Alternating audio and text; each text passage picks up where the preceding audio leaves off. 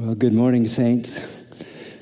Thank you for coming. You knew I was coming and you came anyhow. It's amazing. We could have had the most powerful sermon imaginable this morning if you could experience what I've experienced in the last hour. I had 3 people talk to me about 3 transformational, physical, miraculous healings in their lives, one of which happened 2 weeks ago. I want to implore those of you who spoke to me, if your church doesn't know that story, they need to hear it. I will ask you to ask the Lord, do you want me to somehow make sure my story gets told? I was tempted. If I were the pastor, I would probably have done it, but I have to do what I'm supposed to do. I was tempted to say to each of you who talked to me, that should be the sermon today. You all know who I'm talking to.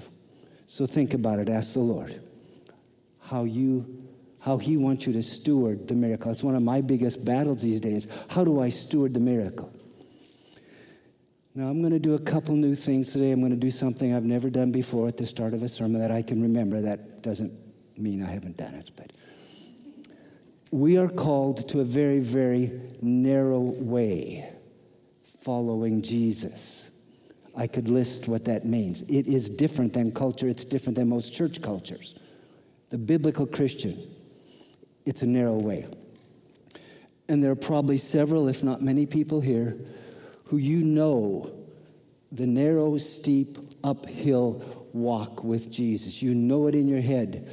But this week, you're aware that you didn't gain ground in the narrow way.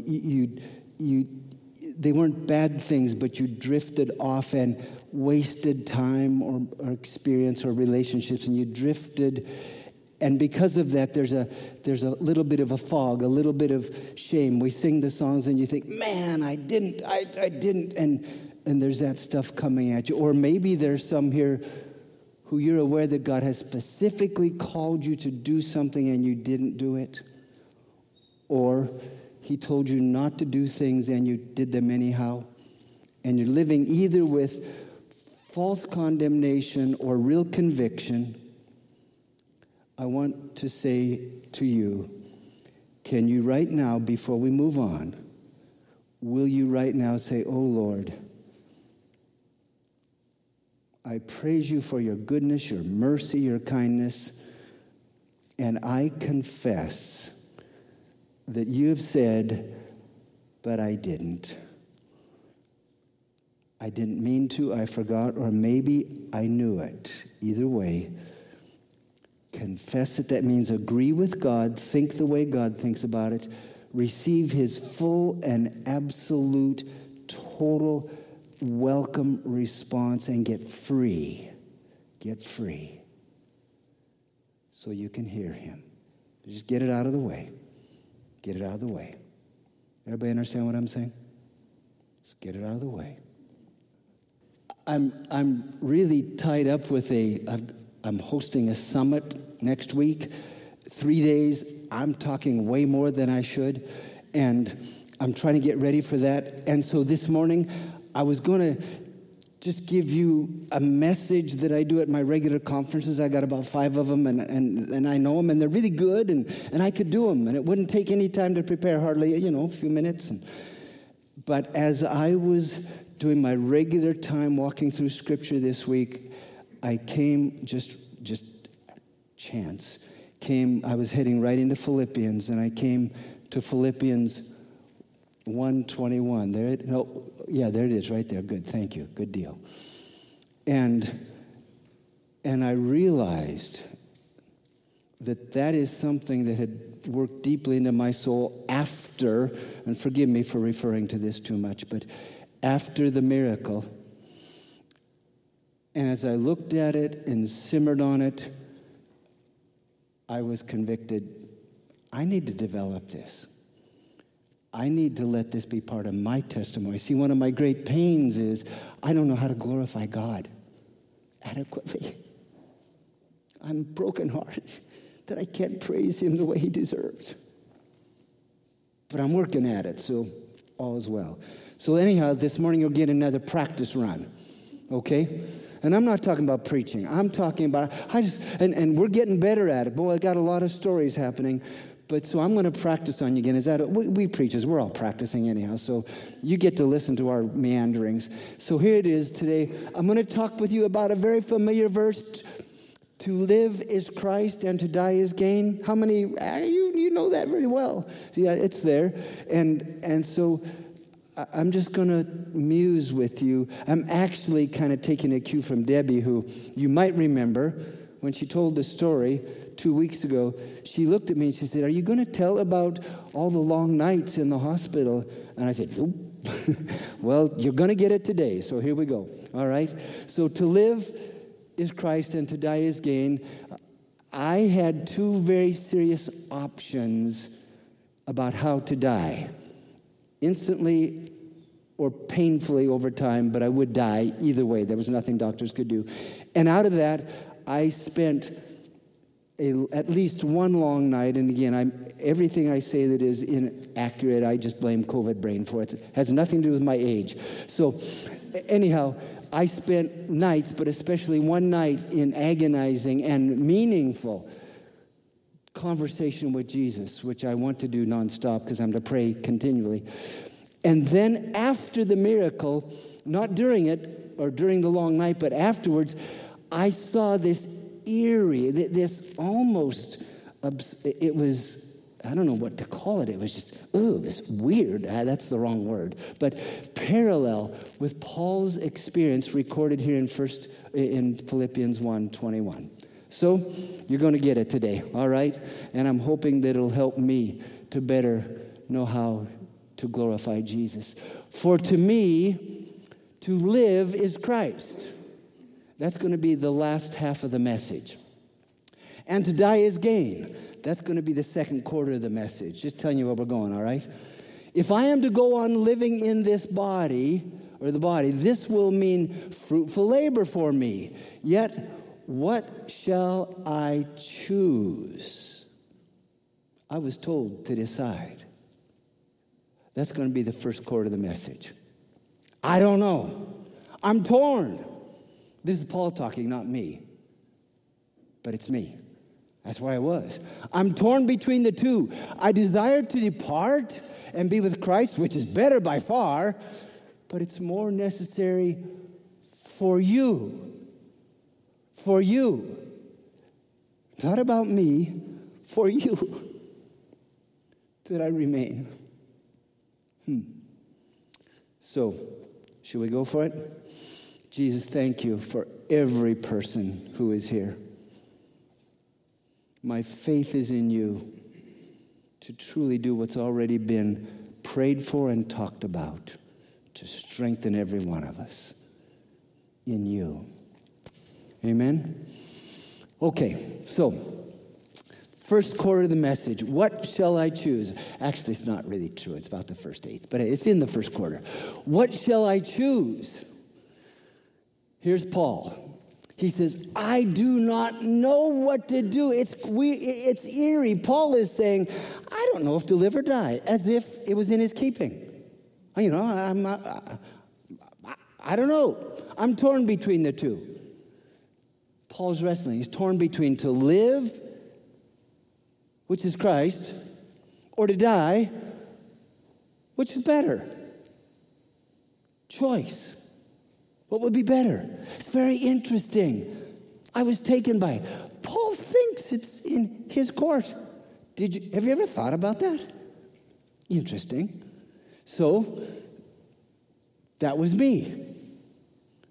The doctors stood in front of me. I can see them. They're forever pasting my memory, looking at me, saying, your lungs have been gone for 12 days. They're dead. They're not working. They won't work. They can't be healed. There's nothing we can do. You've got to make a choice. You keep hanging on here. They didn't say it like that. Forgive me. You don't know who they are, so it's not slander. It's just what I was hearing. Okay? We can make it very easy for you to die. We'll just take you off that which has kept you alive for 12 days. You couldn't have lived without it. You'd have been dead without it. 65 liters of oxygen. Take you off that, give you meds, you'll be asleep, you'll be gone. Painless. Sounded pretty good. Or you said originally that you didn't want to be kept alive artificially. You gave us permission to put you on a ventilator, but we want to tell you that if we do that, there is no chance based on all of your whole situation, which I went over last time, there is no way that you're going to survive the ventilator. And if by some crazy chance you do, your life will be horrific. You will be a mess. You will not be able to be out of the hospital. We can't put this equipment into a nursing home or into your house. And the doctor said, I do not recommend the ventilator to you, even though I'd given him permission to do it. But you have to give us the word. I had a choice. Sounds like Paul, about the only way I'm like him. Have you ever read Paul's story? Amazing. So, there I am, being told to hurry up. We later found out they needed my bed because I was gone. I was done. They had a lot of people in line who they might be able to save. They couldn't save me. You understand? So, what shall I choose? But there was another option that was in me that Jesus, through Scripture and the Spirit and His people, kept before me.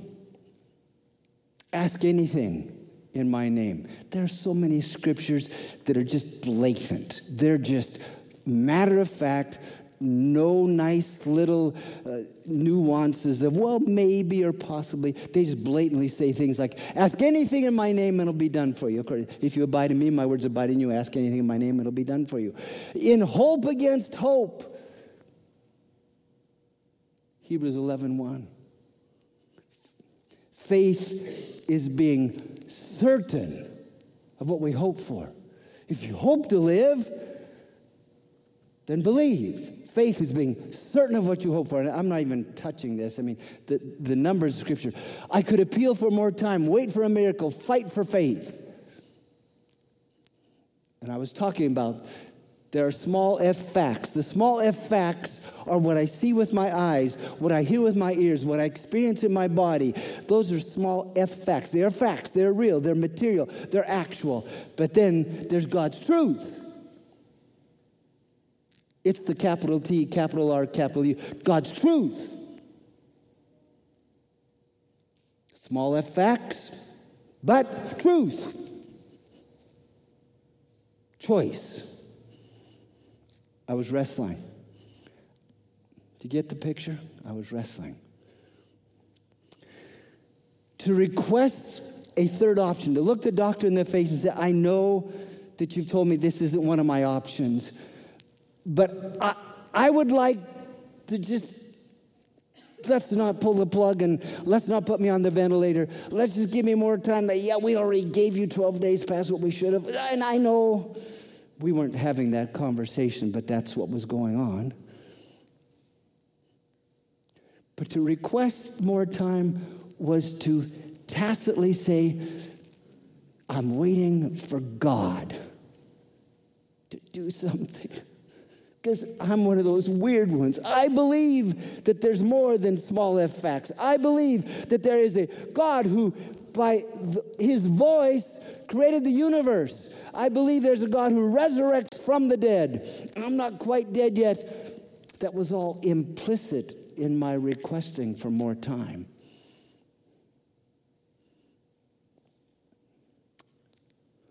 I put this in because I want to say to you, my faith, up and down, sometimes vibrant, sometimes victorious, because I actually believed what God said. My faith was greatly strengthened and often recovered because there were times when I was just looking at two options. Die now, die later, die.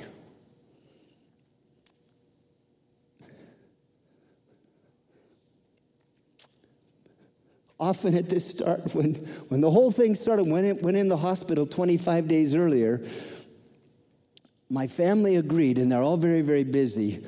I'm looking at some people who are very busy, and you understand being busy. And they all committed to getting on a Zoom call every night at 8 o'clock. And so we had 10 adults and any number of grandkids on a call every night at 8 o'clock. And they would talk, and they would pray. And regardless of what I'd heard from doctors or experience in my body during the day that caused me to kind of drift from what God said to, okay, this is my option. At the end of the prayer meeting, where truth was proclaimed, faith comes by hearing, and faith would be restored, and we'd say goodbye, and I hated it because I'd be back alone again, but I believed. And we need each other because, forgive me, we're weird. Do you know that? You walk to the beat of a different drummer. You believe there is a God who created and sustains and is in the act of redeeming. You believe that. You believe He's came to live in you and He's come to transform you and redeem you and restore you. You believe all that stuff. You believe He talks to you. You believe you hear God. They've got place for people like that, you know. We need each other. Almost everybody fights for faith. Mine was greatly strengthened by the prayer meeting. Do you have a prayer meeting here? If not, that's none of my business. Well, it actually is, because I care. If you don't, start one. If you got two, start four. We need prayer meetings that are more than just asking, but we listen to God. We get it. This is a prayer meeting because hopefully you're going to hear the word of the Lord.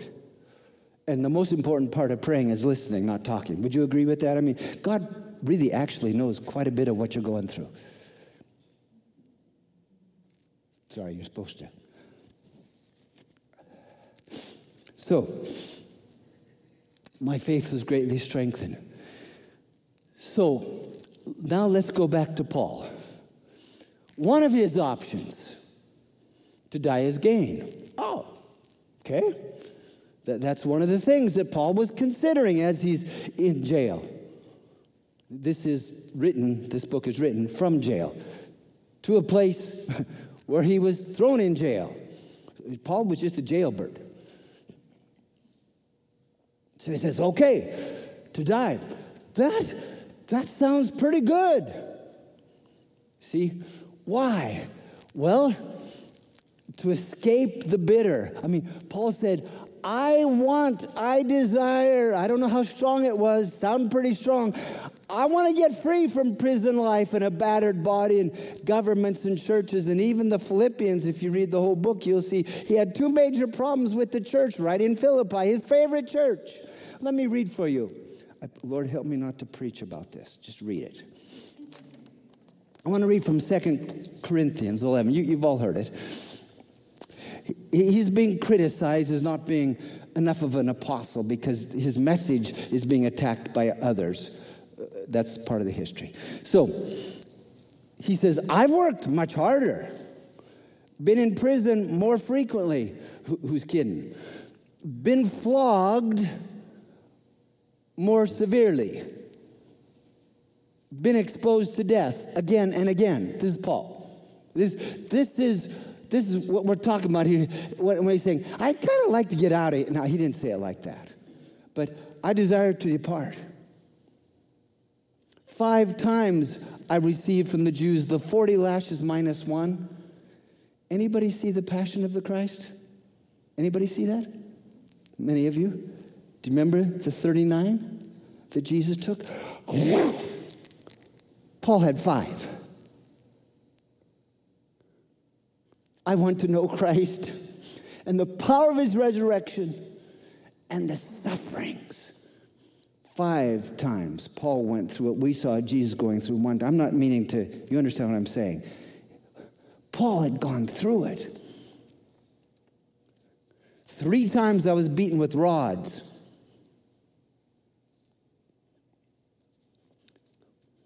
Once I was stoned and left for dead.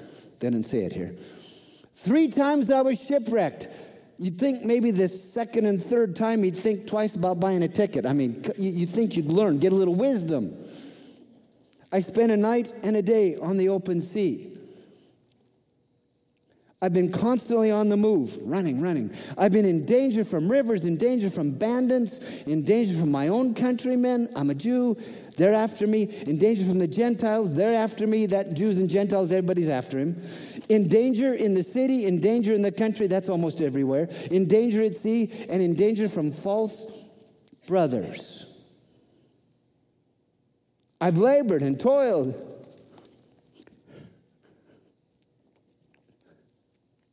I'm thinking what's going through my mind is Paul saying, follow me as I follow Christ, which accidentally he said in this very chapter. Follow me as I follow Christ. We don't have a theology of suffering because we're Americans. Forgive me, it's not our fault. We're very grateful, aren't we? But we've come to assume, because our culture has been nice to us, that we shouldn't ever be persecuted. You might want to rethink that so that you don't compromise, so that you stand, even in the face of persecution. I've labored and toiled and have often gone without sleep. I've known hunger and thirst, gone without food. I've been cold and naked. Besides everything else, I face daily the pressure of my concern for all the churches. I don't know if Paul was thinking about all that. But he said, I desire to depart. I wouldn't be surprised if all that's going through his mind. My body is battered, and everybody's government, church. Man, it'd be kind of good to just go home. I'd be tempted. In fact, I was. Why?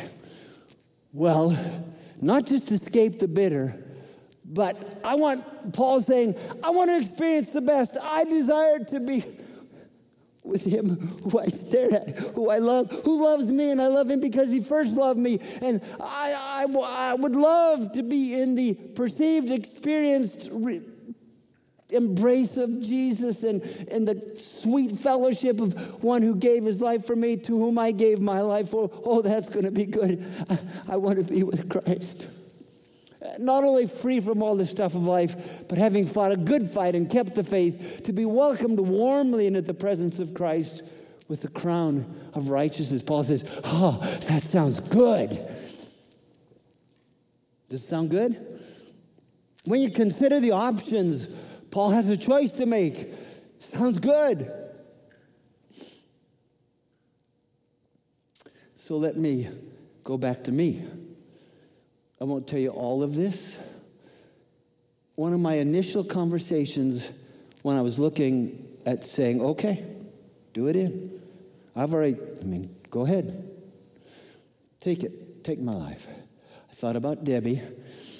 I probably wasn't thinking clearly, but it seemed clear at the time. The doctors were amazed, and I give this is to the glory of God. They told Debbie, I didn't know this, they told Debbie over and over that they were shocked by my coherency through what I was experiencing, because I'd argue with them. They'd say, yeah, but what about this, and how about that? So I'm thinking about Debbie, and my thoughts were, she'll be fine. She doesn't need me. She'll be fine. I did call up someone and say, okay, and I don't know if Debbie knows this, if I do this, will you make sure she gets a car? Because we're beggars and bums. We're driving someone else's car. But my mind went, she'll be fine. Thought about my 8 grown children, 4 children, 4 spouses. Man, they're rolling. Grandchildren, but they got great parents. They're good. So I went through and I thought, okay, it's all right. And then I went through my history. And I thought about the life that I'd lived. And everyone calls me intense. And I finally figured out what they meant is I was intentional. And I thought back to that Jesus knew and knows. Jesus, you know, and I'm staring him in the eye. You know that I decided to follow you. You know that they accused me of being a bit narrow, but you know that I was always seeking to follow you. I was trying to be authentic. And as I went through my history, thought about it in the presence of Jesus, I began to have I put peace up there. It was better than peace. It probably started with peace. But then I had joy. And I thought about seeing Jesus. And I wept with joy because I felt that he would say, well done, welcome. I knew it. And I thought, whoa, that's good. That's good. So we continue the conversation. And as I thought about my life, I thought, well, facts be told, there were a lot of times when I was ignorant. I didn't know. And then there were a lot of times that were worse than being ignorant. I thought I knew when I didn't. Or I knew part of the truth, but I didn't make it the big picture. But I'm not saved by what I know or what I think or my doctrine. I'm saved by you who sees the heart. And my heart is good toward you. And you know that, and I know that you know that. And I was ready. I was more than ready. Let's get it. Let's do it. Okay, doc, pull off the ventilator. Pull off the oxygen. I was ready. And I kept thinking, what about my performance? Oh my, that's embarrassing. I mean, you called me, and I knew it, I got it, but I wasn't mature enough to live what you called me to. I intended to, I wanted to, I put my faith in you to help me, and somehow in the process, there's just a lot of things you've told me to do that aren't being done yet, but I'm not saved by how good I am or how well I do. My performance, I'm saved by your grace that sees my repentance and my faith in you as weak and shallow as it is. And I was ready. I was thrilled. I agreed with Paul. Jesus, I want to be with you. And those were good moments. I can't describe them. I might have been a little bit loony. I don't know. But I was euphoric in the presence of Jesus. And I thought, I've done all I could. I fought a good fight. And this would be an easy transition. I've been around a while. You have too. I know people who didn't suffer for 25 days. I know people who suffer for 25 months, 25 years, or horrific, painful death. And all I had to do was say, okay, and it'd be over. That'd be easy.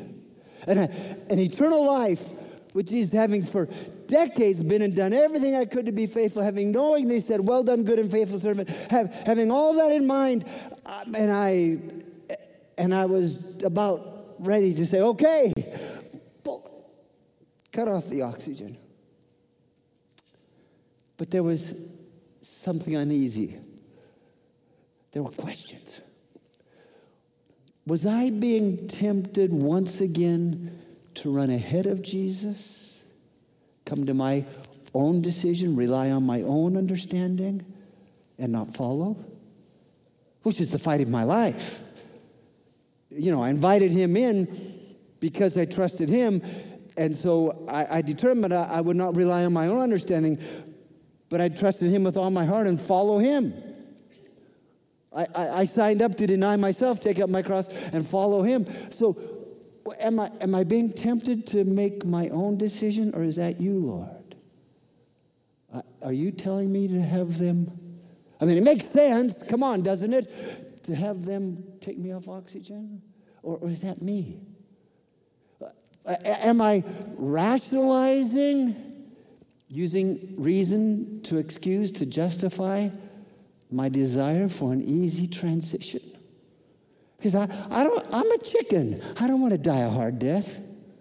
And all I have to do is say, okay, and it's over. Have I built a case to justify dying? Or even worse, and this didn't hit me till after the fact. I didn't think this in the hospital. After the fact, I thought, I think I was being seduced by an agent of the father of lies, the killer, the thief who comes to destroy. I think, I can't prove it either way, I think that in that moment, as I was looking all the good and easy for me and made sense, I wonder how much of that was being influenced by an enemy who wanted to snuff out my life.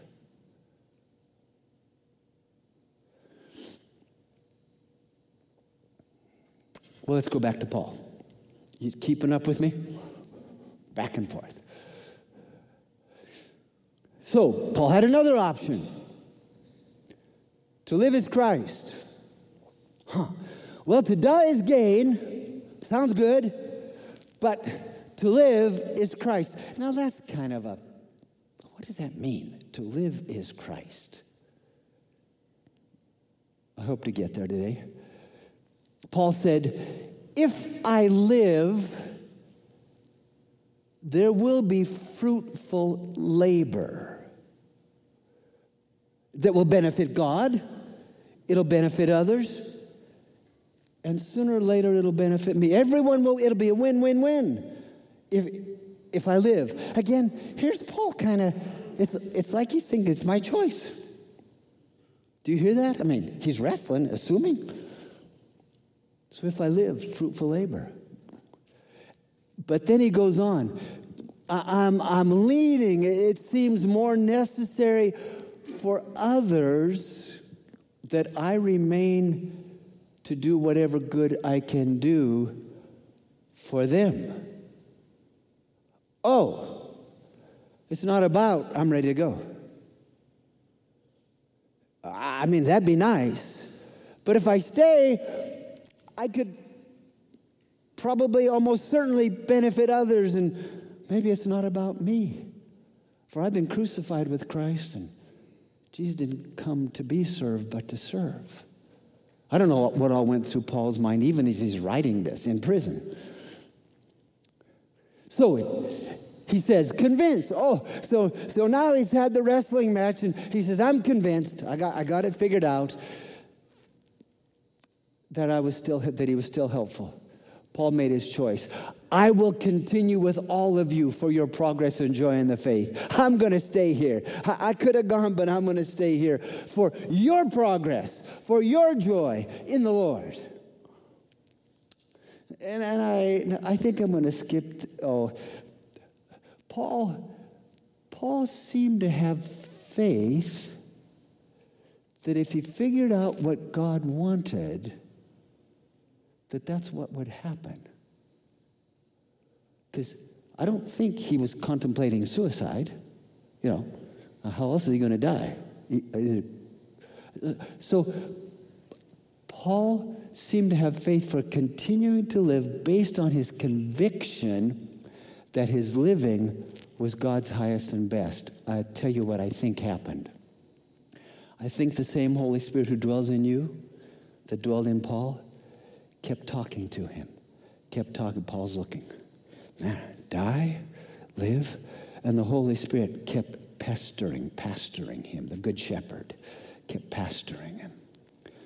And finally, Paul came to a conclusion that was not his own idea. It was a good and perfect idea. Where does every good and perfect idea come from? Hello? I think God the Spirit that Paul taught about finally got through to him. It wasn't that he quit talking, as Paul had all the junk to work through. So I think that faith comes by hearing, and I'm not sure about this. This is all conjecture. I'm not sure about this, but it seems like the Holy Spirit finally got through to Paul, and Paul believed the word of the Lord, and therefore announced by faith that he would live. And maybe, just maybe, now I'm really messing in theological water here, maybe, just maybe, the marriage of the groom and the bride, the body and the head, came to be one. The two became one. And God's word, believed by Paul, resulted in the miracle of Paul living. Because as is your faith, so shall it be unto you. Oh my goodness. So that's 6 hours to mess with if you like to think abstractly about truth. So, but he seemed, my point is that he seemed to have faith. Okay, I'll keep on living. And I'm sure he wasn't contemplating suicide, so he had to be thinking about, God, are you going to take me or are you going to let me live? It seems like he came to the conviction that he was going to live. But that created faith in him. And maybe the faith, maybe, just maybe, the faith had something to do with him living because he thought he was going to, who knows? These are what theologians sit around and mess around, wasting all God's time thinking about. No. So, what about me? What about me? To live as Christ? As I was contemplating dying, another reality kept pestering me. Here it is. My will, the spirit is willing, the flesh is weak. My will, my spirit is ready. My will, I have decided to follow Jesus. It's set in cement. It's been for decades. My will is ready. But the rest of my heart, my soul, my thought life, my emotions, my habits, my desires, far from ready. I'm still an immature brat. I want to do this and I don't. I'm committed to this and I come short. I say I'm going to trust you, Jesus, and I run ahead. You are not formed in me yet. I'm informed, but I'm not formed. I went through this in tears. I don't want to bring. I'm not at all disappointed about my best efforts, but even in my efforts to believe, my efforts to follow, they were well intended, but my soul, I don't want to bring and offer to you, Jesus, a soul. I want us to be soul partners. My soul isn't formed yet. It's well intended, it's enlightened, and there's some progress, but I want more. You called me a long time ago to walk as you walked. You called me to not lead, but to follow. You called me to be led by your Spirit, not for my flesh to govern. And my soul needs more time. I'm not ready. I need to be tested more. I don't know about this. I imagine that what I take into eternity is what I take because there won't be any tests in heaven. I don't know how that works. But now is the testing time, and I'm not mature. I'm not where I want to be in my heart. My intentions are good, but I need more time because I want to offer you something like you offered me. I'm not so good at denying myself and taking up my cross. Oh, I've got the easy things covered, but when you get down deep and authentic, I still lead a lot and I don't follow. My will is ready, but the rest of my heart far from ready. Christ, Lord Jesus, you're not formed in me yet. Paul prayed, he said, I'm in despair until you, the church, till Christ is formed in you, Galatians 4:19. So, clarity and zeal and passion begin to arise. I needed more time. I must appeal. I got to tell the doc, hey, option 1 is no good because I'll die. Option 2 is no good because I'll die. How about option 3? Just, could I have some more time? I know you need the bed. I know I'm a jerk for hanging on and blah, blah. I went through, who knows all that I was thinking. But I am persuaded now that the Holy Spirit finally got through to me. Because it looked good to me to die. But I believe he was doing what he always does, teaching, reminding, convicting. And finally, this thick head heard him. Well done, but more work to be done. Not on others, but on you. And I believe that the Holy Spirit finally got through. And faith comes by hearing. And I had faith rising. Enough to say, can we have more time? Give us more time. Faith comes by hearing. Even though as small as a mustard seed, faith enough to fight was rising in me. Faith enough to not give up. And what a treasure it is, the word of the Lord. God talks to us all the time. People say, I don't hear God's voice. No, you hear it. You just don't recognize it. Well, when you're trying to figure out if to live or die, things get mucky. It took me a long time to get clear. But I could tell I was ready to fight against the doctors who gave me 2 choices. I said, how about a third option? Because there was enough faith, not much, but enough to say, maybe, just maybe, if you give me some more time, God might do a miracle. You said there's nothing to be done, but you didn't factor in the God who made me and made everyone. That's not in your way of thinking. I march to the beat of a different drummer. Sounds easy now. It wasn't in the night. So I heard Jesus saying something like this as I came to my senses. Remember how long it took Jesus in the garden? 3 hours. Remember? 3 hours to fight through to clarity. Is God worth spending time with to get clear? So I heard Jesus, I called you to walk as I walk, to do nothing apart from the Father, to bring every thought captive, to not speak, to not act until you've checked with me, because I live in you. You invited me to live in you, and we're together, and you agreed to trust me, and that's what I invited you. That's what I called you to give thanks in everything, to test everything. I finally, that began to roll through my mind. That's what I'm called to, but I'm not good at it yet. Okay, I need more time. I hope this will take me back. And I said to Jesus, I'm not where you've called me to be. I'm not ready to go. I need and desire more time to strengthen our relationship. I don't want to stand before you with my soul so immature. I want to offer something better to you. And I don't know if I'll have a chance throughout eternity. I think we'll keep growing, but I don't know if we'll be tested like we are here.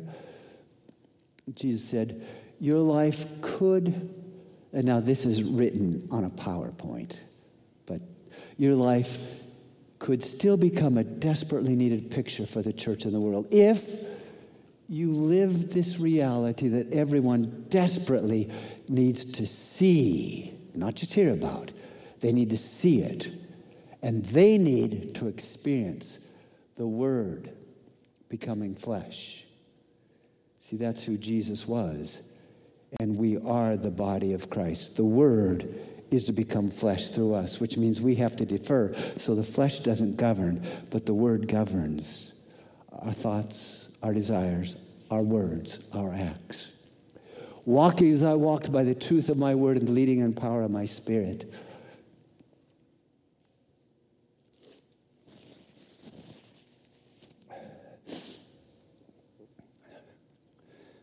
And Jesus said further, for the masses to see me through my body, much more is needed than platform ministry. My ministry and strategies and commands of making disciples must be multiplied. See, the church is still to do a whole lot more than listen to sermons. We got to live together, and the parents must disciple the young, the 40-year-olds, the 20-year-olds. We're not doing that very well yet. And the Lord said, I've called you to that. I've given you processes. It's not happening very much. Your life could be a help. So, the rest of my story, I didn't have to talk to the doctors because, pow. Before they came in the next day, in fact, when they came in, they looked at the chart and said, this is the wrong chart. This is not Hal Perkins. This can't happen. Give me the right chart. Pow, a miracle. Dead lungs came alive.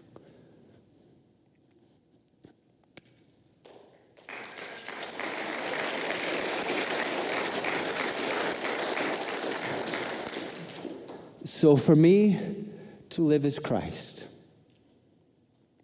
Sounds nice. What does it mean? Are you good for a couple more minutes? You know what a couple means? I'm watching the clock.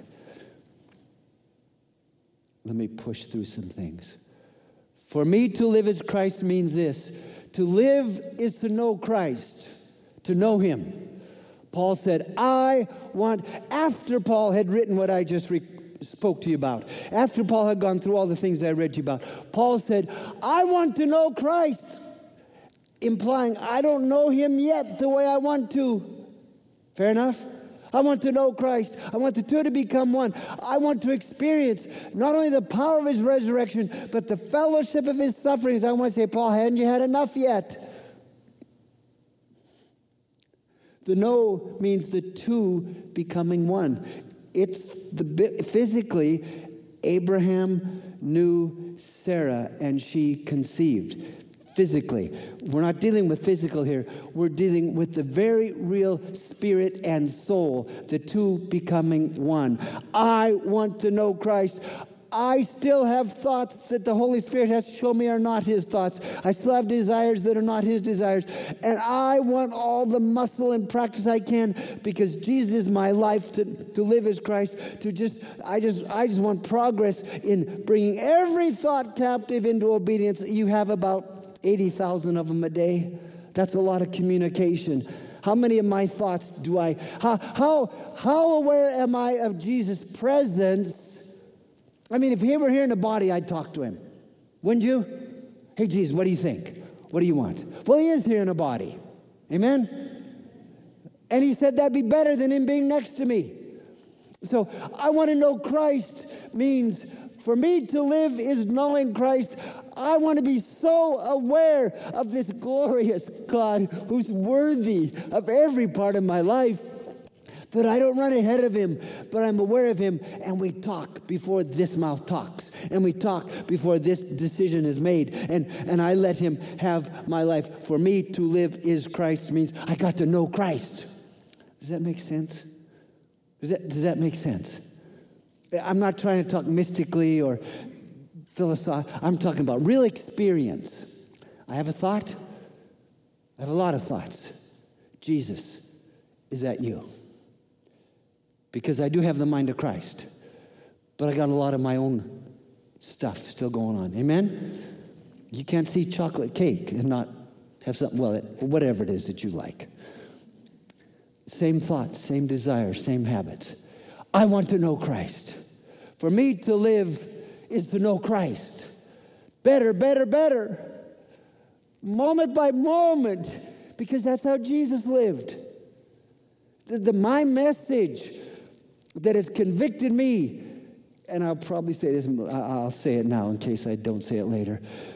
Jesus, remember, the reason that He was empowered to walk on water, the reason He was empowered to heal the sick, the reason He was empowered to stretch out His hands and say, Father, forgive them. He had character, He had power, was because He didn't do anything on His own. He left His power behind or would never use it. However, whatever that is, He never did anything by innate supernatural power. He was indwelt and empowered by the Holy Spirit, but he never did anything independently of the Holy Spirit. I don't say anything, I don't do anything apart from my Father. And he called me to walk as he walked. 1 John 2:6. So, to live is to know Christ. I'm called, and I just went to that. I'm called to know Jesus as he knew the Father.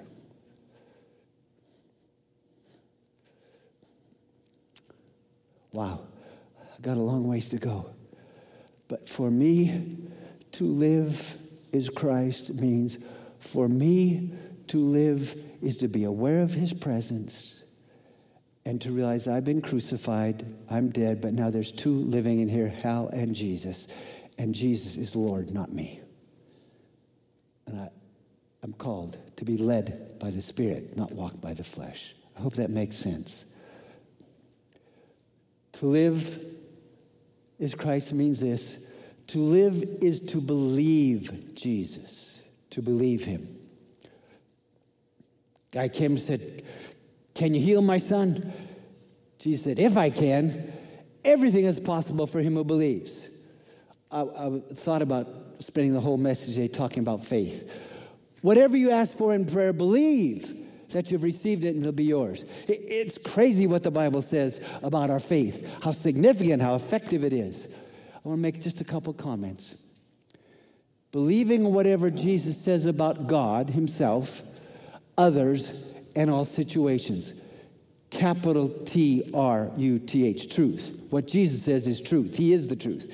Believing whatever Jesus says about himself, others, and all situations, in spite, everybody say in spite. In spite of what I see and hear and remember. We got choices. We got choices. It's what we see in the natural. It's what we hear in the natural. It's what we remember from the natural. That's real. We don't bury that. It's real. But we got another choice, and that is, it is written. God said. And I'm going with God. I can't get that out of my mind. I know it's there. But I'm going to look at God. Faith comes in. I'm going to listen. I'm going to fight. Paul called faith a fight. I'm going to fight to believe what God says in spite of what my mind tells me.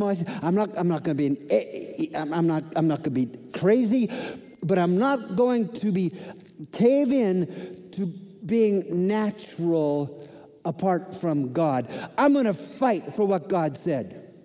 I'm going to fight for truth. I'm going to keep looking till I actually am better than committed to believing. I'm going to do whatever it takes. To live is Christ. For me, to live is to believe Jesus. I'm going to do whatever, oh God, help me.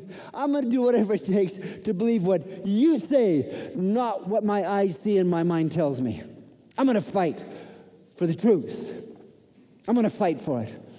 I'm going to try to say something here that I hope I can say cleanly. When my faith seems in vain, I will not reject you, Jesus, or myself. Lots of times we believe. We're sincere. Maybe we really believe. In fact, we know we believe because we expected something, and when it didn't happen, we were disappointed. We were shocked, which proves we actually believed. And now we're disappointed. So who should we be disappointed in? God? Ourselves? How about we not come to our own conclusions? Let's not blame God. Let's go with God is good. He is love. God is good. And God's all powerful. He can do anything. But let's go that God sees what I do not see. And he knows the best good, the highest good for everyone. He knows that, and he loves deeply. And therefore, what I was believing him for may not have been exactly what he sees. My picture of what I thought was God's best may not have been God's best. Let's let God off the hook for our disappointments in life that we believed him to fix. And that's a whole seminar. Okay? But simultaneously, could we let ourselves off the hook? If you did the best you knew to do in the mess you were in, and the thing you were praying for, and the thing you were believing for, if you did the best you could do, realize God knows that and says, way to go. I'm building, I'm strengthening. If you didn't do the best you knew to do, confess it. Repent of it. Receive forgiveness and move on. Let's get the monkey off our back. I shouldn't open these big cans of worms and just talk about them flippantly, but and I don't have answers. There's some things I'm pretty sure about, but I'm pretty sure there's a lot of stuff that I'm confused about, still growing, needing to see more clearly. I see through a glass darkly. Debbie and I have lifelong friends that we knew long before we knew any of you, and we're deeply bonded in Jesus. Their daughter-in-law was diagnosed with severe cancer about 10 years ago. She was the breadwinner. She was a nurse, big salary. Their son was stay-at-home dad. They fought with faith. They believed God to heal. Like no one I know. There were some ups, there were some downs. There were some ups, some downs. They buried her a month ago.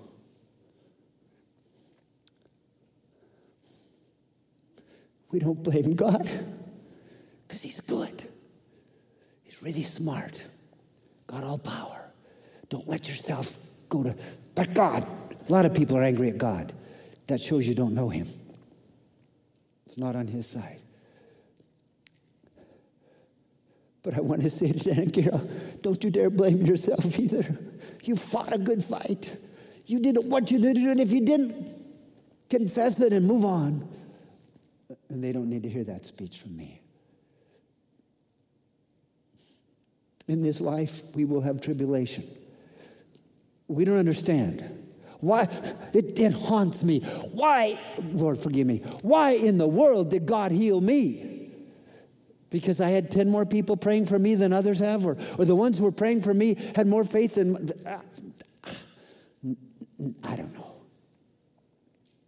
Can we be okay with actually, when we don't understand, trusting God and not blaming anyone else and just shining? I believe in God. I don't understand.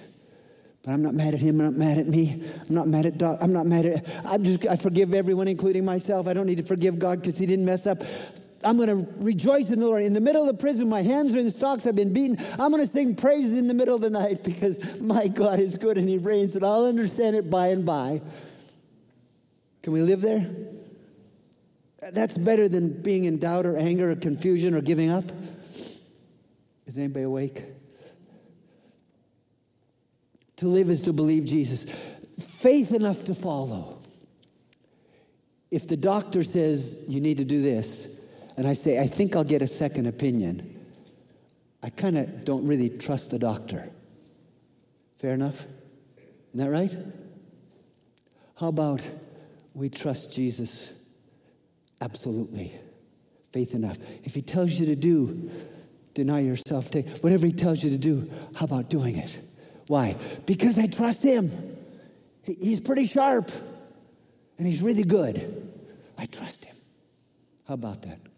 Can we do that? For me, to live is Christ. It means for me to live is to fight for faith, no matter what. I'm not good at it, and I've got a miracle in my story. I should be good. I don't know what God's going to have to do to get me to grow up, but he's working on it. Tough case. For me, to live as Christ means this. To live is to love Christ. Jesus.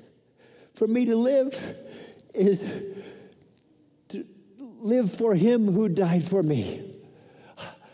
I want every motive to be for you. I don't want to do anything apart from you. I want to die daily to what I think I want. I want to live for you. I want to aggressively say, this noon, this night, this day, tomorrow is not for me, it's for you. I live because of you. To live is Christ. Means I love you, means my motive. I want to love you with all my heart, soul, mind, and strength. All my strength. Blink at me. That took strength. All my strength. Jesus, for you. You are worthy. I want to live for you. It's not okay for me to be independent when I'm created to be dependent. It's not okay for me to be selfish when I've been crucified and I'm called to die to live for you who live for me. So for me, it's not okay. If you ever ask me what I want and I tell you, say, did you check with Jesus first? Because it doesn't matter what I want. It's not about me. I love Jesus and I want to live moment by moment for him. Which means I'll care for and feed every one of his sheep I run into. Do you love me? Then care for. Feed my lost lambs, my found lambs, my sheep, my old goats.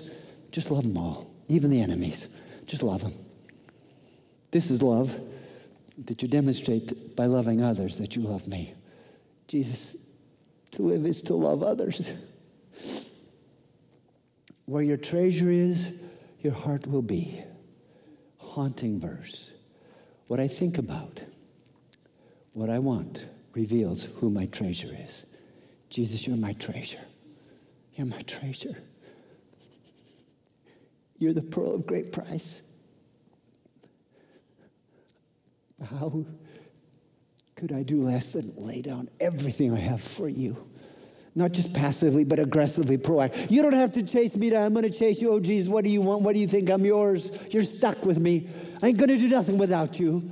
And I want your will to be done, not mine ever. I want your will. My will is to do your will. Denying myself and taking up my cross to follow, moment by moment. To live is Christ means this. To live is to glorify Christ. Whatever you do, Hal, whether in word or deed, do it all in such a way that people see your good works and give glory to your Father in heaven. Oh, Jesus, I want my life to glorify you. I could have done better. You've given me time now. To live is to glorify you. Jesus, help me. Others must see you, Jesus, through me.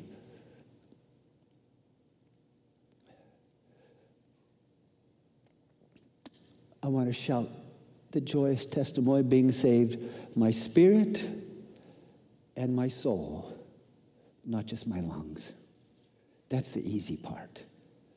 The soul is the part that God won't force very often. He can fix lungs. They don't have a choice. He speaks, we're done. The lungs are healed. It's our souls where there's choice and freedom. So,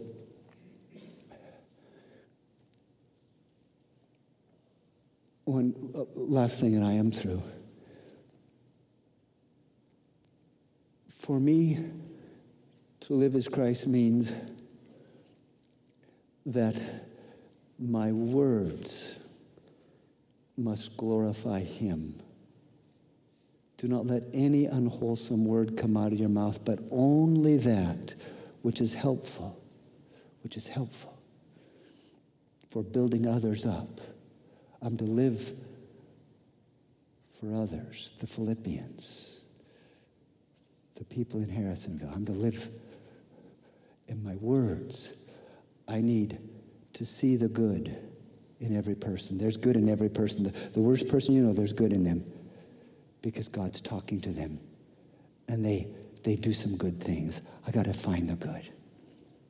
I got to find the good and say, that was good. Way to go. I think you had help. Well, really? Yeah, I think God's helping you. I want to glorify God because he's the author of every good and perfect. All the good in the world comes from God. You take it back far enough, it's from God.